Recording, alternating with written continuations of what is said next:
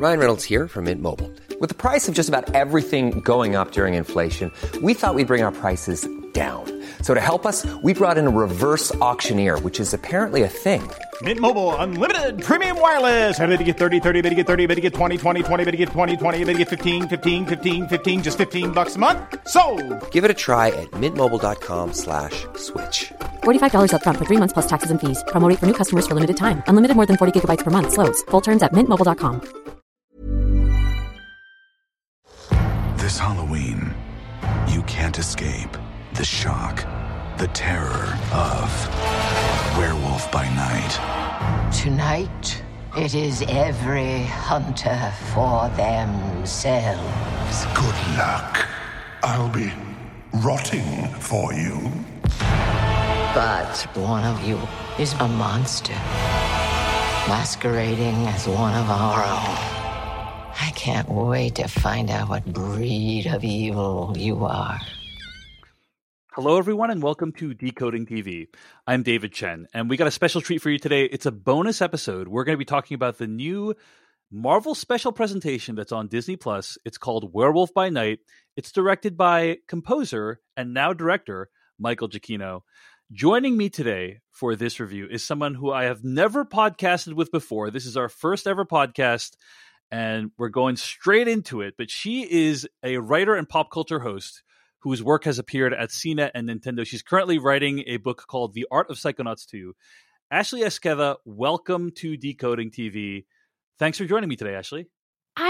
Thank you for having me. What a treat this has been. I mean, just to be able to first of all, the last minute of me introducing you. What a this treat. Last 60 seconds has truly been a joy and an honor. No, I'm so excited to come and talk to you about this amazing, bizarre thing that I can't believe I saw with my own two eyes. So, yes, you're referring to Werewolf by Night, which, as I alluded to, is a Marvel special presentation. I think it's the first time anything has been designated with that terminology before. It basically is a 1-hour made-for-TV film that is largely in black and white. So a lot of like Marvel firsts there, like 1-hour films, black and white special presentation, and it's streaming right now on Disney+. I'm going to read the plot summary from IMDb. Werewolf by Night follows a lycanthrope superhero who fights evil using abilities given to him by a curse brought on by his bloodline. A bit of a minor spoiler, but the movie is called Werewolf by Night, so I don't think it's giving that much away. Now, before we get into full spoilers for Werewolf by Night, I do want to mention that if you enjoy this conversation, you can find more episodes of this podcast at podcast.decodingtv.com. Email us at decodingtv@gmail.com. Find us on YouTube, Twitter, TikTok at decodingtv. Ashley, let's start by talking pre-spoilers. What do you think overall of Werewolf by Night, and should people watch this Marvel special presentation? I absolutely loved this. This is so far up my alley that it might as well be its own freeway. This was delightful for me in a way that was reminiscent of the wonderful world of Disney. It really is. It had that very different kind of that made for TV Sunday night movie vibe, which was so weird to come back to. It made me feel a little bit like a kid again. And I really loved that. And I was a weird kid who really liked horror stuff. And so to be able to watch something like this that really kind of reignited that love for old movie monsters, black and white movie monsters, the old Universal like lineup. This is the dark universe I want, right? This is the can we call it the real dark universe? Are we allowed are they allowed to take that now that it's not being used anymore? No one ever uses the term dark universe during the course of Werewolf by Night, so I gotta assume that Universal still has a claim on it. But maybe they do. But I really loved this. It was so bizarre to see it. I can't believe Marvel even was interested in making this. It just feels like such a real deviation from what the standard Marvel superhero formula is. Yeah. And there's a lot of people have been pointing out that basically Marvel did the Dark Universe better than I think it was Universal that tried the Dark Universe, and they failed pretty horribly at it. Yeah. It is notable that this is clearly like a love letter to those kinds of monsters. And I will just say overall, I really enjoyed it as well.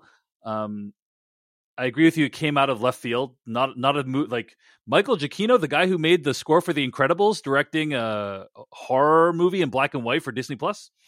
Not a set of words I would have put into a Mad Lib, that I would have guessed, but really exciting. And I'm always in favor, in my own personal life and in life in general, in not putting people into boxes. You might think of Michael Giacchino as a composer, but he has other passions, and he perhaps wants to be a filmmaker. And this is I would say, a very promising first entry. So I liked it. I will say it's like pretty standalone. It doesn't require that you've seen all the Marvel films. There's not too many connections to other Marvel things. So it's very, very standalone. And obviously stylistically, it's quite different than a lot of Marvel stuff that we've seen. So it's notable for that as well. But very much. Great performances, memorable characters, some stylish direction, some cool choices there that we're going to talk about. Overall, I'd say it's worth checking out. And the thing is 54 minutes. So it's a real tight 54 minutes. It moves at a clip. So if you're looking for something, like you were saying, a little standalone kind of fun Halloween morsel of goodness, I would absolutely recommend this. All right. Well, I know we just finished saying it's standalone, and I do believe that you don't need any Marvel knowledge to go into it, but I want to start by acknowledging some of the Marvel connections. And I would say slashfilm.com has done a pretty good job of covering this movie. They've written multiple articles, and so I am going to read from one of the articles. And I should say, from this point forward, we are going to be spoiling Werewolf by Night. So it's going to be full spoilers. Go check it out. Go watch the movie on Disney Plus. Come back, watch and listen to this episode of Decoding TV. And I can speak to the comics a little bit. I know a little bit of the history of the comic that this was based on, which is pretty interesting. I do love that they never used the main character's last name in this film, which is in the comic books, it's Jack Russell, as in Jack Russell Terrier. Mm-hmm. So a little dog theme there, which is kind of funny. But his name's Jack. So Gail Garcia Bernal is Jack in this movie, and in the comics, Jack's last name is Russell. So I don't know if that's the case in the movie. Maybe it isn't. Mm-hmm. Maybe they're going to go away from that decision because it was made, I think, in the 50s, maybe the 70s. But it definitely is an interesting choice.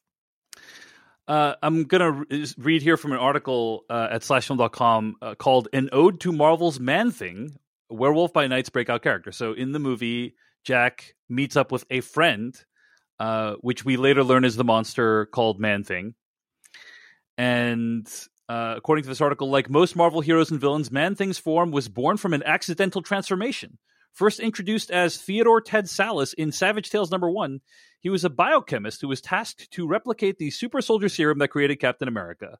His assignment, Project Gladiator, saw him in a mysterious swamp in the Florida Everglades where the habitat's mystical properties fused with the serum and caused Ted to transform into a new composition of the swamp's plant life, becoming the green creature known as Man-Thing, not to be confused with DC's Swamp Thing, FYI. And also, side good connection, this mystical swamp in the Florida Everglades that mutated with Ted's serum and created his Man-Thing form was actually powered by its connection to the nexus of all realities, a pathway that bends all space and time. It is an infinitely powerful doorway to any reality, and as we know, Phase 4, 5, and 6 are all part of Feige's ultimate connective plan, the Multiverse Saga, end quote. So some kind of tangential connections to the MCU here with Man-Thing. And obviously, as you indicated, the main character in the movie and also the title of the movie gets its name from a comic book called Werewolf by Night. So it really opens up the aperture of what we think of in terms of the MCU, like the MCU is a place that can accommodate superheroes like Iron Man and Thor, but also people in space like the Guardians of the Galaxy and all the people they interact with. And now we know that it also happens to be a universe with monsters and vampires and so on, which, by the way, also probably opens the door for a character like Blade, which we know is a movie that's coming out in the next couple of years. So these are kind of some of the bigger connections with the Marvel Cinematic Universe. But like I said, you can watch it without knowing any of that and still enjoy the movie.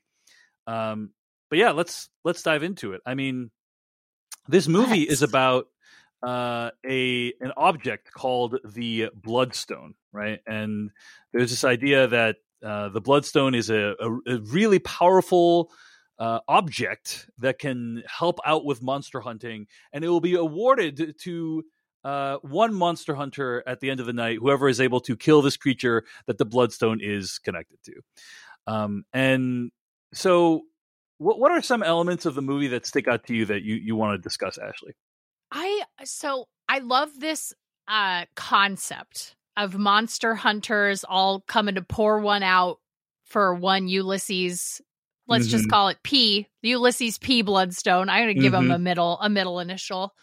I thought that was really cool, and I was really interesting. I loved this, like very bizarre. It really struck me that as I was watching it, I said, I can't believe this is a Marvel property. I can't believe this is a Marvel special presentation. I can't believe that Marvel was super excited about this in any capacity. It just seems so outside of their wheelhouse, but it ended up being so, like I said, it's tight. And so the editing is very good. The storytelling is very good. I actually would have not minded a little bit of extra storytelling where at this gathering of monster hunters, that was like very interesting to me. But I did love all of these different monster hunters. I loved that punk guy from Star Trek 4 was in this. Like he's the guy with the axe. He's like the big guy with the axe. That was very cool and weird. And then I think you're referring to Kirk Thatcher. That is him, Kirk Thatcher, who plays Joven in this movie, right? So yeah, and he was great. I felt like the character design of all of these monster hunters all very like distinct, and they're all very extremely distinct, clear, different monster hunters. You got a real sense of what type of hunter they were, what maybe their combat abilities might be. I mean, because they all have their own, signature weapon, and they look cool. And one of them's in all white, and the other one, like one of them's got like hand crossbow, and it's just. It was really awesome. Like, that was really cool. They did a lot of visual storytelling here, and it went a long way to kind of filling in the gaps. I loved that the Bloodstone was the only thing in color for the entirety of the piece. That was such a great and interesting visual choice again. And I also, the corpse automaton is now, it's going in my will. I'm going to demand that I be made into some type of corpse puppet that speaks to everybody at my funeral. It was just so I'm more of a compost, plant me as a tree kind of deal, but different strokes for different folks. That seems more economical and less, maybe less narcissistic. And I respect that a lot. There are three kind of main characters, right? Gael Garcia Bernal plays Jack Russell in the movie, kind of a heavy hint as to who he might be in the movie. Laura Donnelly plays Elsa Bloodstone, who is Ulysses Bloodstone's estranged daughter. And then there is Harriet Sansom Harris, who plays Verussa Bloodstone, who is Ulysses' widow and Elsa's stepmother. She's also the MC of the event. And I just want to say it's lovely to see Harriet Sansom Harris in a movie like this, chewing up the scenery. She is basically a character actress who has been in dozens of shows and movies over the year. Probably the thing that I know her the most from is she plays Sammy Jenkins' wife in the Christopher Nolan film Memento. Yes. Sammy Jenkins, played by Stephen Tobolowsky, a friend and colleague of mine. So But she's usually like kind of a side character in the background. Really awesome to just see her kind of be front and center and deliciously evil and weird in this movie. So that was a lot of fun. Yeah, and it was great. as you point out, a lot of different looks for these different characters. And they clearly put work into kind of the production design, but also the character design as well. What is notable about this movie is it feels relatively low budget, but they still shot it on what seems like practical sets. Obviously, there's some CG enhancement there, but it is so refreshing, Ashley, to watch a Marvel film that is shot on a practical set where it's like it's not, I watched Thor: Love and Thunder, and I think approximately 95% of that movie it was in front of green screens or the volume, and to just see them interacting with objects in the environment and basic things that we come to expect from movies is really refreshing and delightful. So do you feel like you're getting a little bit of a volume fatigue? I was just talking about this the other day. There was the news that Sony Pictures had opened their own LED production space, much like the volume. And as I have been watching Andor, I have finally started to sort of pick up on there's a very distinct kind of blocking that happens in the volume, and you can always tell when they reach the end of the volume. And there's always a cut, like right before it's always like a medium shot, and they're sort of walking away, and then there's a cut there, and I'm like, that was the end of the volume. That's where it ended. Yeah, the volume being like, for those who don't know, it's like the kind of sound stage that they shoot things like The Mandalorian on, where most of the stuff that you're seeing isn't real.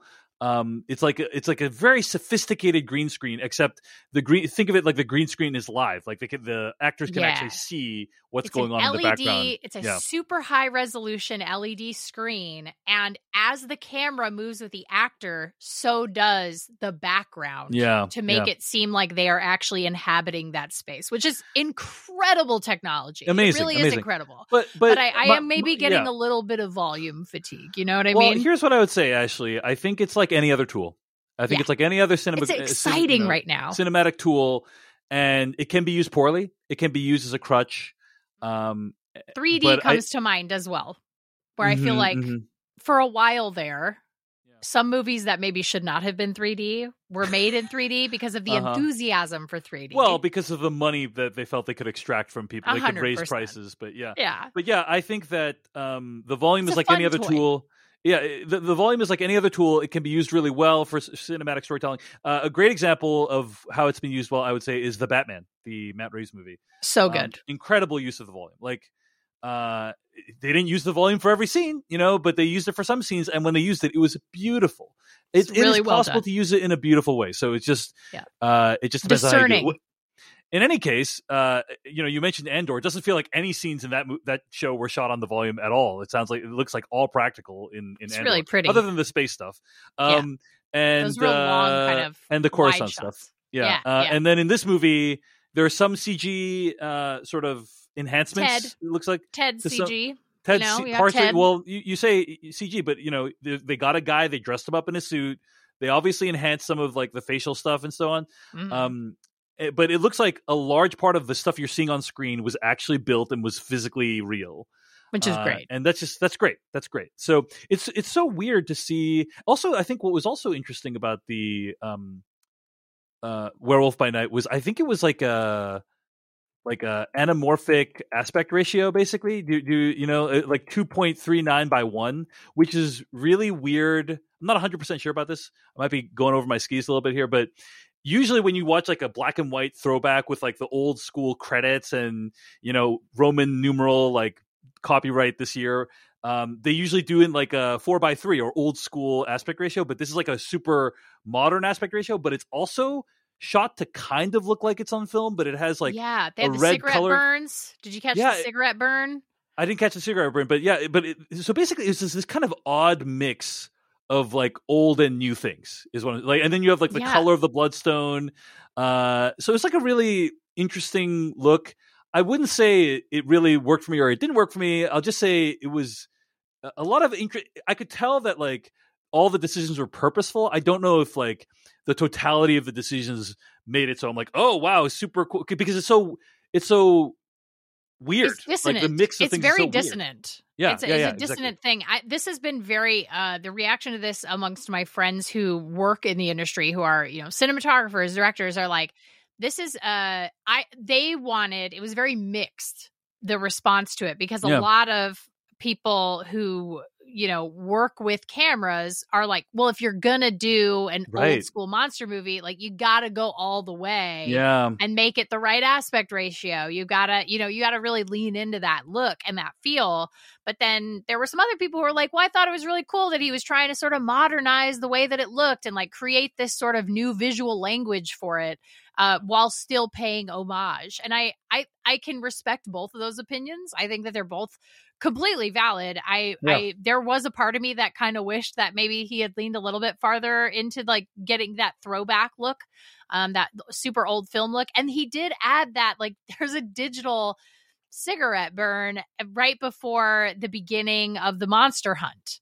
And so she's like, hey, okay, it's time to go. And then you hear the tuba guy, by the way, there's a person playing a tuba in this in this made for TV movie, streaming movie. And this person is now officially on the same level as, this is our new doof guitar guy. So from Mad Max, this is the guy now. So I'm like, I love horror tuba. This is my new favorite guy. Horror tuba guy is real good. Yeah. Millions of people have lost weight with personalized plans from Noom. Like Evan, who can't stand salads and still lost 50 pounds. Salads generally for most people are the easy button, right? For me, that wasn't an option. I never really was a salad guy. That's just not who I am. But Noom worked for me. Get your personalized plan today at Noom.com. Real Noom user compensated to provide their story. In 4 weeks, the typical Noom user can expect to lose 1 to 2 pounds per week. Individual results may vary.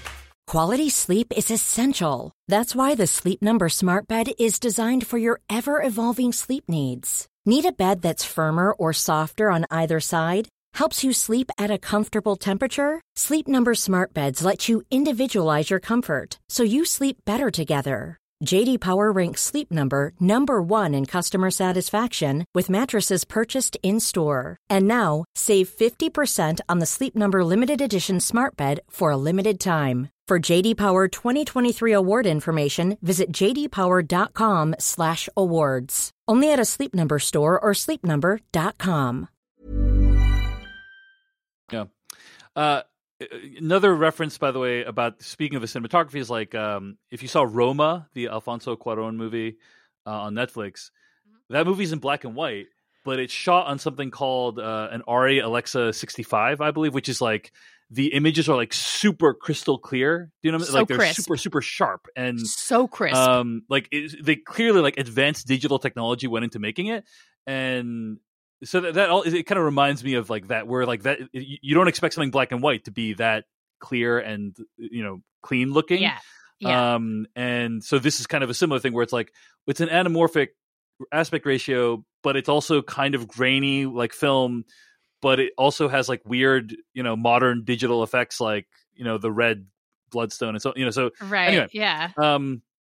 Interesting look for the movie. But yeah, what I also really enjoyed about this movie is it has a bunch of the good old fashioned hand-to-hand ultraviolence. And I would dare say this is among the more violent stuff, material that we've seen in the MCU before. I think just so. in terms of the goriness. I think you're right. Yeah, it definitely is. Now, I think that the fact that it's black and white actually helps with that, in the sense that, sure, because the blood is not red, that for some reason movie raters and people in general, I guess, don't think that's quite as bad. I think it's, the same personally, but yeah. It's not as visceral, I feel like. Yes, it's that sequence, that sequence where it's the door closing as the guards are fighting the werewolf, and it's, we're moving through this scene and you're just seeing the blood splattering on the lens, like as he is taking out each guard. And it would have been so much more visceral, so much more upsetting if everything had been in full color, but to have seen it in black and white made me appreciate that it was in black and white, if that makes sense. I was like, oh, Sure. wow, this is really beautiful. The contrast here is really beautiful. And I can appreciate this cinematic value of it as opposed to just being like, wow, this is super gory. Cool. Like, there's like that kind of that different emotion that you're feeling like as they're moving through the scene. Yeah. But there's like 2 to 3 pretty decent action scenes in this movie. There's a action scene when they're in the hedge maze or whatever it is, where they're fighting each other, and specifically Elsa is doing battle with Joven and then ends up killing off the other guy too. Leorn, I think is his name, played by Leonardo I think so. Nam. I think that's right. It goes by so quickly, and they really don't. I think they mention their names like one time when they meet them for the first time, and they really don't hear anyone's name except Elsa's ever again. That's like pretty much Leonardo Nam, he played Felix Lutz in HBO's Westworld. For those who, oh wow, for those who might have watched that show. I've seen his face. I'm like it was really interesting to me how many people I recognized, but I couldn't quite. I'm like, I know this person. They do a lot of character work.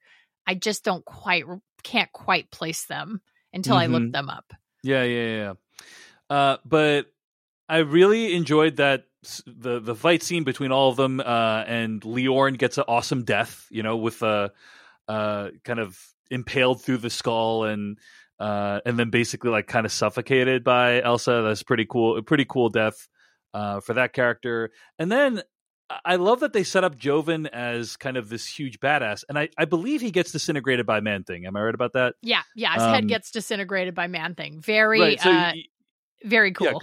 Yeah, it's just like you set him up as like a pretty big badass, and then like Man-Thing just comes in and like kind of takes him out. Him. Yeah, just dissolves him. Straight up dissolves him. The effect of them killing him, like the Man-Thing killing people, was a really cool effect. Yeah. Reminded me a lot actually of Blade 1 and 2, or yes, I guess where all the Blade he movies. takes out the vampires and then they like kind of turn into ashes. Yes, it's like very bright, like heat. There's like a heat to it. Yeah, that's a really good point. That's really cool. I did wonder, by the way, speaking of Blade, you've mentioned Blade twice now, and it feels like, yes, I think you're absolutely on the money that this is a great way for Marvel to introduce the supernatural characters of the Marvel cinematic universe into the MCU fold.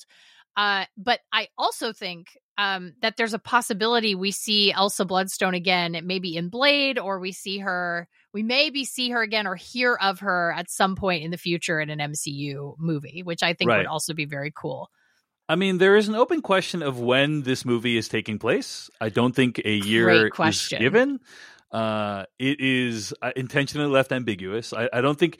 I mean, we see like kind of some modern-ish technology in like the animating the corpse and stuff like that, and maybe like, some of the weapons. That's automaton technology, so that's from like the 1800s. This is this could go back that far, and you see some crossbow stuff, but it's like. Yeah, but we had crossbows in the Middle Ages, Yeah, nobody has an iPhone. Nobody has an iPhone. Honestly, actually, the biggest hint as to when this might be taking place was at the very end of the movie. The movie switches to color, and then you start hearing "Somewhere Over the Rainbow" on the soundtrack.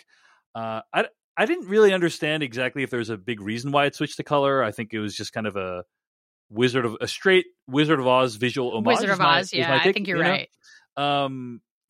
But he says something like, "Hey, do you want to get sushi?" Now, I actually looked this up, and sushi did not really become popular in the United States until around the 1960s, although it was as early as the early 1900s. I mean, so it could be the early 1900s. What a pull, Dave! Like, what a thank pull! You. Sushi, yeah. Sushi! Like, when did that come around to the U.S.? Yeah. I mean, or it could be, hey, they just wanted to throw in a sushi line like they did shawarma in the Avengers, and no one looked like there was no PA looking up when looking up when So this could in fact take place in the 1700s or 1800s, as well. But if we are to maybe take the monster hunters or world travelers, maybe they've had sushi. They had sushi actually in the East, like maybe they hunted some monsters in Japan, right? Like that could be. I'm just we could. They do seem like world travelers. They've talked about going to different places and hunting different monsters. And it's so true. I shouldn't be so Western centric in my sushi maybe. I mean, they dialogue. do seem like world travelers to me. So it does strike. They do strike me as monster hunters who will go to any length to take out a monster and say, what was it? Such a great line about mercy. Oh, we're doing this as a mercy to you and the people that you've killed, and like all the, all these great things. I thought that was a really great monologue by her. It's just really fantastic. And what was is it? I'm gonna mess up her name. I want to call her Verdusa, but it's Verussa. not Verussa. That's it. It's Verussa. I want to call her Verdusa because I think of Medusa.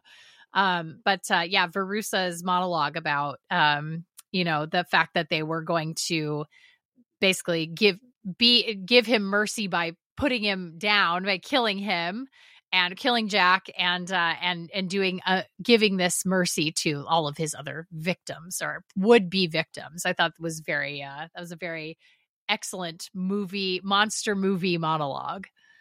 Right. And you're alluding to the fact that halfway through the movie, Elsa and Jack help Man-Thing escape, but it exposes Jack as a monster, which is obviously very shocking because he has infiltrated this group of monster hunters. That's the worst thing you could be if you're in a group of monster hunters, is a monster yourself. Yes. And I did think it was interesting. All that stuff with him before he transforms is kind of interesting to me. There's a moment when he says to Verussa, like, you should kill me as I am right now. Like it would be a mercy. And, and they don't take his advice because they're freaking dumb. But also poor choices. They just make some very poor choices. Also, he like smells Elsa in the hopes that he'll like remember her afterwards. And she's like, has this ever worked? And he's like, once. And it's like, it's kind of interesting. Mm-hmm. What'd you say? I said, when I saw that, there's some backstory there. Like, I want to know more. Yeah, it's cool. It's cool. Like, there's just kind of like, hey, these references, like these characters have had more going on with their lives than what you see in the movie, and I thought it was nice little touches. Then, of course, there's a scene where he like transforms. They don't show the transformation on screen. It's done well. They show this kind of flashing light, and they show him slowly becoming it. So good. I was listening to Slash Film Daily, and they were talking about this movie, and they were a little bit disappointed that. We didn't see the full transformation on screen because that is the werewolf transformation is a part of the DNA, the visual DNA of this character. So it is a little bit of a bummer that we didn't see it, but I think that's fair. Yeah. But if I may argue for the defense for a moment. I'm happy to hear it, but I'll also just say I think Giacchino's rationale was it's more effective if you can imagine it. But what was your... I think that's a very good... that's a great point. I thought that I very much appreciated the willingness for Giacchino to say... For Michael Giacchino to say, you don't need to be shown... We don't need to hold your hand through this. We don't need to show you every single little thing. We can make these sort of like offhanded comments about... this has worked once before, or, this other piece of kind of the world building that you can fill in yourself. Like, we trust you, the viewer, which is not a very common thing anymore in the MCU. And I thought that was, I very much appreciated that. And I really loved the economy of, and I have a feeling it's like, obviously the auteur's answer is you fill it in with your imagination. It's always so much more terrible than you could possibly imagine. But really what it boils down to, in my opinion, is its budgets. And it's a really great and clever, creative way to cover up the fact that maybe you didn't have the budget to do this transformation thing in the way that you had envisioned it. Much like, let's say, Jaws, right? It's like, Spielberg went around with a lot of wallpaper on that shark. It was like, it's always more terrible when you can imagine it. Well, it's because the shark didn't work and they didn't have enough money to fix it. Like that's what ended up happening. But I think for me, that actually heightened that nostalgia for old monster movies because it was so economical, both literally and metaphorically. It was very good and very effective. And so I really, really appreciated it. And I, as a moviegoer who, again, sometimes I feel like I'm just so tired of like having my hand held through everything and having it, constantly the exposition explained to me. Like everything is explained and explained and explained and retconned.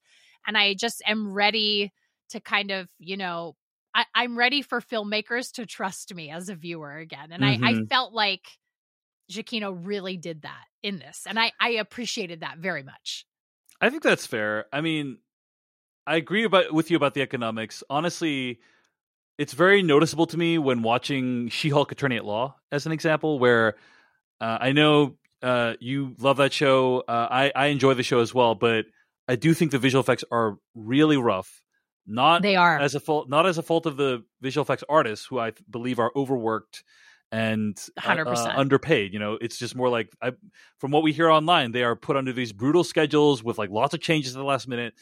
And whenever I watch that show, I feel like I'm seeing the seams of the visual effects workflow, where you almost never see her transform in that show. Like you see her transform maybe like 3 times in the entire run of the show. Yeah. And they always like cut away because it's like they didn't have enough money to show her transforming, I guess. But for this 54-minute film, I think it really works. So, and we should point out this, and also in the way that they did it. I mean, it's very different in She-Hulk, right? It's like, this is sort of a procedural sitcom. Like it's a procedural sitcom that happens to be centered around a superhero. And I really enjoy it. I'm having a lot of fun with it.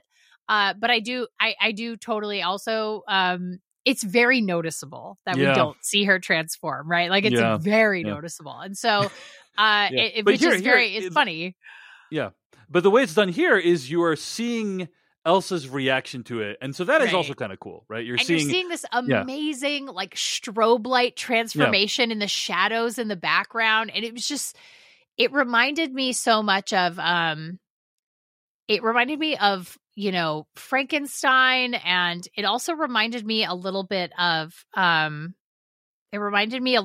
like a stop motion. It had like that sort of the handcrafted vibe of like a paper craft or a stop motion animation to it. And I mean, look, like it felt like someone could have done it using clay and stop motion animation, like paper craft and lights. Like it just was so cool. And I really, it was something where I was like, wow, I haven't seen that before. And that to me is I'll take that trade any day. I'll take that trade. Something I haven't seen before that's visually creative versus something that I've seen a million times in cinema. And like you said, is a kind of expected trope in a werewolf movie. You want to see that transformation. But I also just feel like if I have to trade it away, if I have to give it up, then this is the exchange that I would be willing to make for it. Because it was very cool.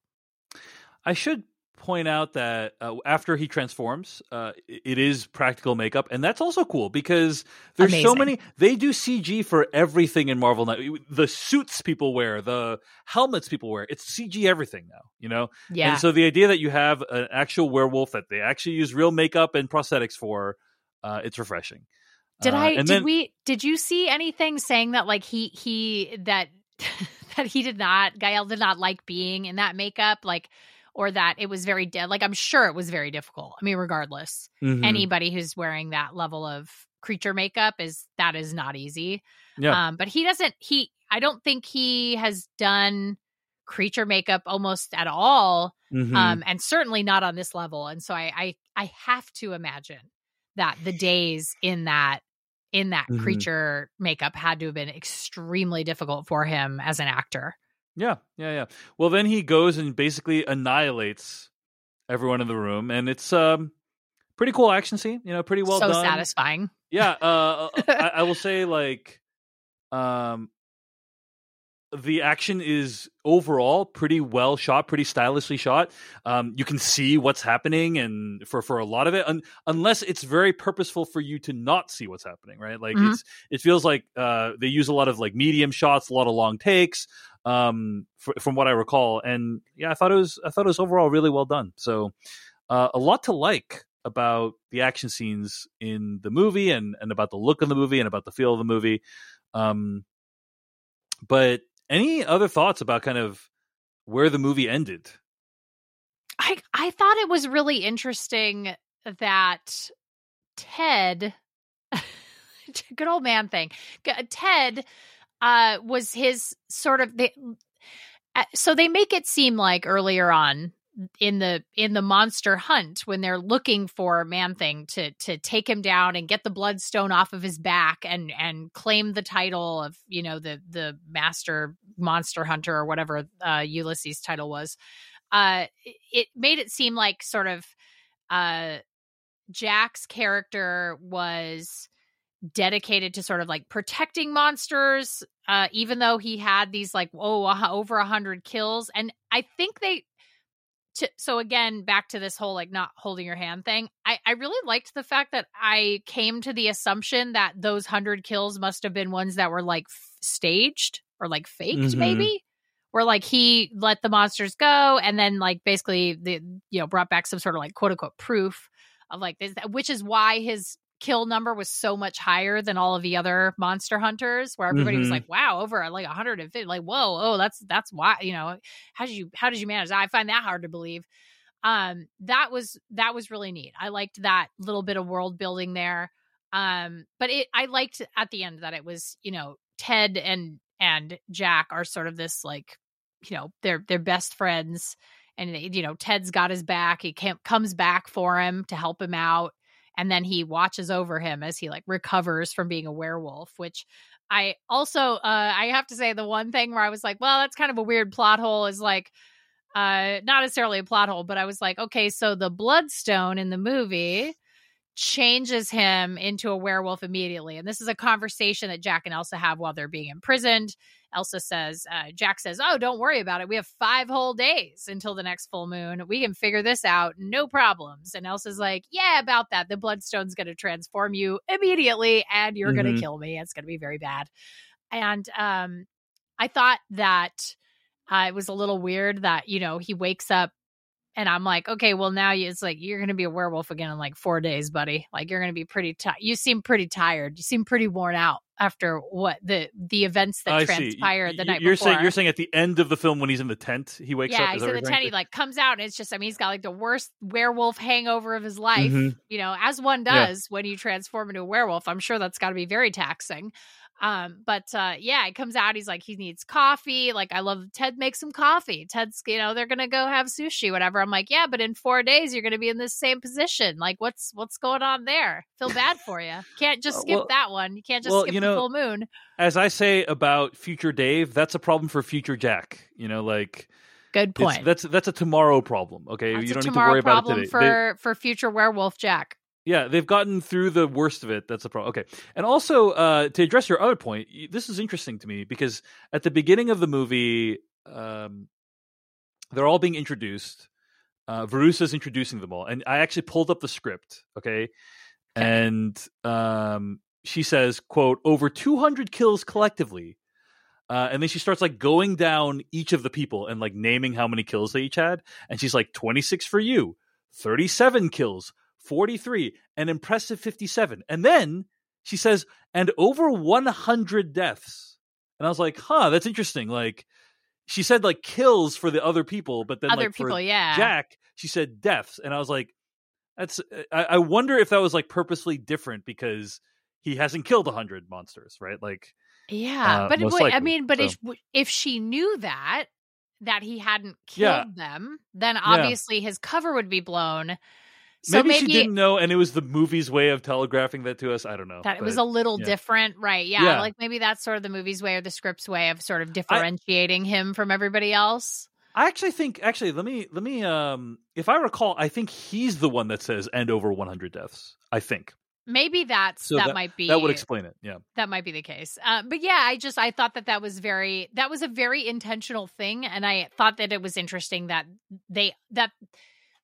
Giacchino allowed me to infer that, like, by the end of it, if you think about it going back, you're like, oh, okay, like maybe these were staged or fake deaths where, you know, he helped these monsters get away, and basically took these contracts, and then we're like, okay, which is why he has so many. Like, I thought, oh, okay, well that I really like that. And I also was like, well, like it'd be really cool to have a series, like a limited series of him like going out and like, helping monsters or whatever. That'd be like kind of fun.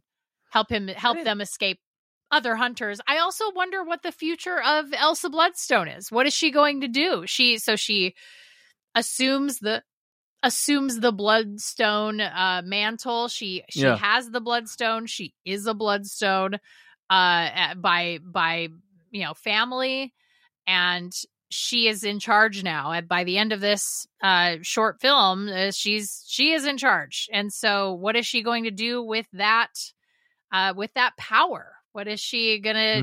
Is she going to continue monster hunting? Is that something of interest to her? Or will she use the power of the Bloodstone for other purposes? I found that very interesting and intriguing. I wanted more from that story. So I feel like it was a success in that regard, where I said I could watch all of these characters do more things. Yeah, totally. And I agree. Like a lot of open-ended threads left dangling. For possible future MCU things to resolve, possibly for the Blade movie. Maybe Blade and Elsa will team up in the future. We'll see. Could be a lot of cool stuff. So, anything else we want to talk about in terms of Werewolf by Night? Oh, I did want to say, I thought it was a little odd that they saved the werewolf reveal for so far into the movie. Like, I don't think he's a werewolf until like 30 minutes into this 54-minute movie. It's halfway through. Yeah, it is halfway through. You're right. And it's weird because it's weird that they didn't even. I don't even think they hinted at it in the first half. I don't even think they're like, "Be careful, there's werewolves out here" or anything like No. But the thing is, if you are watching this movie, you have used your Fire TV or Apple TV cursor to select the movie called Werewolf by Night. There's going to be a werewolf. Unless it's one of those movie titles that has nothing to do with the movie itself, Yeah. So it was a little interesting that they like kind of saved it all for like, they didn't even like hint at it at all. I don't necessarily think it's good or bad. I just think it was like an interesting decision to not even set it up at all, And it's fine. It's like, I guess I'm trying to picture a world in which like the movie wasn't called Werewolf by Night, and like, would it have been a shock? You know what I'm saying? When he transforms into a werewolf, right? That's a really great point. I think you're right. I think if it had been named something different without werewolf in the title, people would have been surprised that he transformed. It would have been like, oh my gosh, I didn't know it was a werewolf movie. That would have been, whoa, that's so cool. But that would have really cut against the kind of Universal Monsters like ethos, where like those movies are all titled Attack of the Killer Tomatoes, Frankenstein. Right. They're all titled like what the creature is. Creature from the Black Lagoon. Like it's just, that's it. So it's like, they're very clear about what this is. So that so does make a lot of sense. They had to stick to that. But it was an interesting decision that like there's no werewolf setup, and then all of a sudden, bam, he's a werewolf. And if it wasn't called Werewolf by Night, it might have been a shock to me. It would have been a real surprise. Yeah. Would you have been delightfully surprised, or like not in a good way surprised? Because I'm curious. You like walk into something thinking it's just like kind of a black and white horror thing. Yeah. And then you start watching it, you're like, whoa, this is a werewolf movie. Like that's something I wasn't expecting.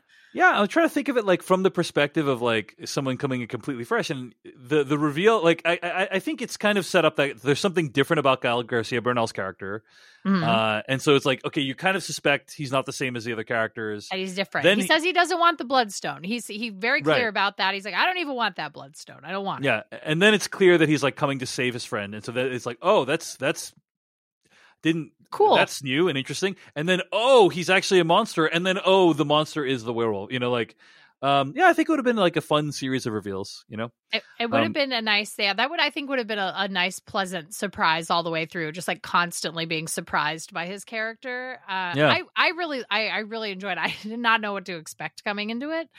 And I was very pleasantly surprised. I think the thing that the only thing, my takeaway from all of it, and this is probably the last thing that I will have to say on it, is I want so much more of these standalone special presentation things from Marvel and from Star Wars. Like I would like to see more of this. And this is to say, like, I don't necessarily subscribe to the DC cinematic universe strategy. Like, I think it's a little bit of a mess. And all of these kind of standalone movies that are trying to like sort of interconnect with each other. Like, I think they're trying to kind of have their cake and eat it too in a lot of ways. And it's not really working in a lot of respects. But with the MCU, because the main MCU is such a well-oiled machine at this point, I mean, it really is like it's a widget factory. I really like that they took the time to allow Michael Giacchino to make this and to really like handcraft this weird, interesting thing that, you know, I think in another, you know, I think 5 years ago would have been like a big no. I think they would have been a little more hesitant to do it. And 10 years ago would have definitely been a no. So I really appreciated this. And I would very much like to see a return to that sort of, you know, again, with the water cooler moments and like, you know, like I really love those. I love that we're getting away from the seasonal binge model of things. I like that we have things that we can talk about for a week because TV is awesome and it's fun to talk about. And I want to talk about it with my friends, and maybe we can't all watch it on one night, like in one go. So to be able to kind of come back and talk about this with people and say like, oh, you got to check this out. It's really cool. And then like be able to kind of discuss it a little bit, maybe once a month, like I would love, or even once a quarter. I would love to see something like this drop on Disney Plus, where it's like just something interesting that's a little longer than these kind of, you know, Cars on the Road is a great example. Cars on the Road, very cute. It's a really good premise, but it's also, you know, they're 10 minutes long. It's not even a full episode of a TV show, like a half-hour TV show. Cars on the Road is like these little shorts set in the Cars universe on Disney Plus right now. Yes. Yeah. And so for anybody who is not familiar, so I have a toddler, so I'm very familiar with Cars as a franchise. But I know we have a Cars encyclopedia in this house. We know the name of literally every car that you could possibly see in the Cars universe. Like, it is, I have theories about why the Cars universe of Cars has adopted human history. I've got a whole that's a whole other podcast. Like we can talk about that another time. 100%. But yeah, I would really love to see this. I would very much like this return to sort of the wonderful world of Disney Sunday night. Like maybe once a quarter, I would love to see something like this drop, or even twice a year. But just more of this. Like I really enjoyed this. This was such a tasty morsel of something that I just don't normally get served by Marvel and Disney. And so it was very enjoyable and delightful. And I can't possibly encourage them to do more of this. Yeah. It reminds me a little bit of Logan, the movie, where it's kind of like, oh, it's technically using the same character that you know, but it's set in a different time period and it's ultra violent, and maybe it's not going to connect super with really closely with everything else going on. But yeah, I agree. Love this approach. Love that they're taking chances tonally, visually with the MCU. And also I'll point out that the music was pretty good, as you might expect from a Michael Giacchino production. He wrote the music as well for the movie, which, you know, really working overtime on this one. Yeah, well, it's like, can you imagine? Michael Giacchino is one of the most talented composers alive today. Yeah, and can you imagine, like, you know, trying to be the composer for this and Michael Giacchino's directing it? It's just like, no, just let him do the thing. Yeah, you don't want those notes. You don't want those daily notes, right? You don't like, want it's those just notes. Like, who's taking that job? Everyone's just like, nope, I don't. Maybe that's why he did it, because no one else, he couldn't find anyone to do it. Couldn't find him. Everyone's like, oh, why don't you just do it yourself? Also, there's something to be said for, he had a very clear vision. It's very obvious he had a clear vision of what he wanted and just like made it happen. And Marvel enabled him to realize that vision, which is pretty cool. Like I always appreciate when you see a movie, regardless of whether it's in or outside of like the traditional kind of big five studio system. If you see a director who was given the resources they wanted to make the thing they wanted to make, it really comes through in the final product. And this was one of those cases. And I always appreciate that. I love seeing when that happens. You can tell everybody's really excited about it. Everybody who made it wants to talk about it. They want to celebrate it. And I think it should be celebrated. Indeed. All right, I think that's going to wrap us up here today on Decoding TV. You can find more episodes of this podcast at podcast.decodingtv.com. Email us at decodingtv@gmail.com. Find us on Twitter, TikTok, and YouTube at Decoding TV. And of course, if you enjoy podcasts like this, become a paid member at decodingtv.com. Support this podcast and everything else we're going to do throughout the rest of the year. We got some exciting stuff coming up for you. But thanks to everyone at decodingtv.com who makes this show possible. She is Ashley Esqueda. She is a writer and pop culture host whose work has appeared at CNET and Nintendo. She's currently writing The Art of Psychonauts 2. Ashley, thanks so much for chatting with me today. Thanks for having me. This was great. Let's do this again sometime. Perhaps we shall, Ashley. Perhaps we shall. And I'm David Chen. We'll see you next time on Decoding TV. Mom deserves the best, and there's no better place to shop for Mother's Day than Whole Foods Market. They're your destination for unbeatable savings, from premium gifts to show-stopping flowers and irresistible desserts. Start by saving 33% with Prime on all body care and candles. Then get a 15-stem bunch of tulips for just $9.99 each with Prime. Round out Mom's menu with festive rosé, irresistible berry chantilly cake, and more special treats. Come celebrate Mother's Day at Whole Foods Market.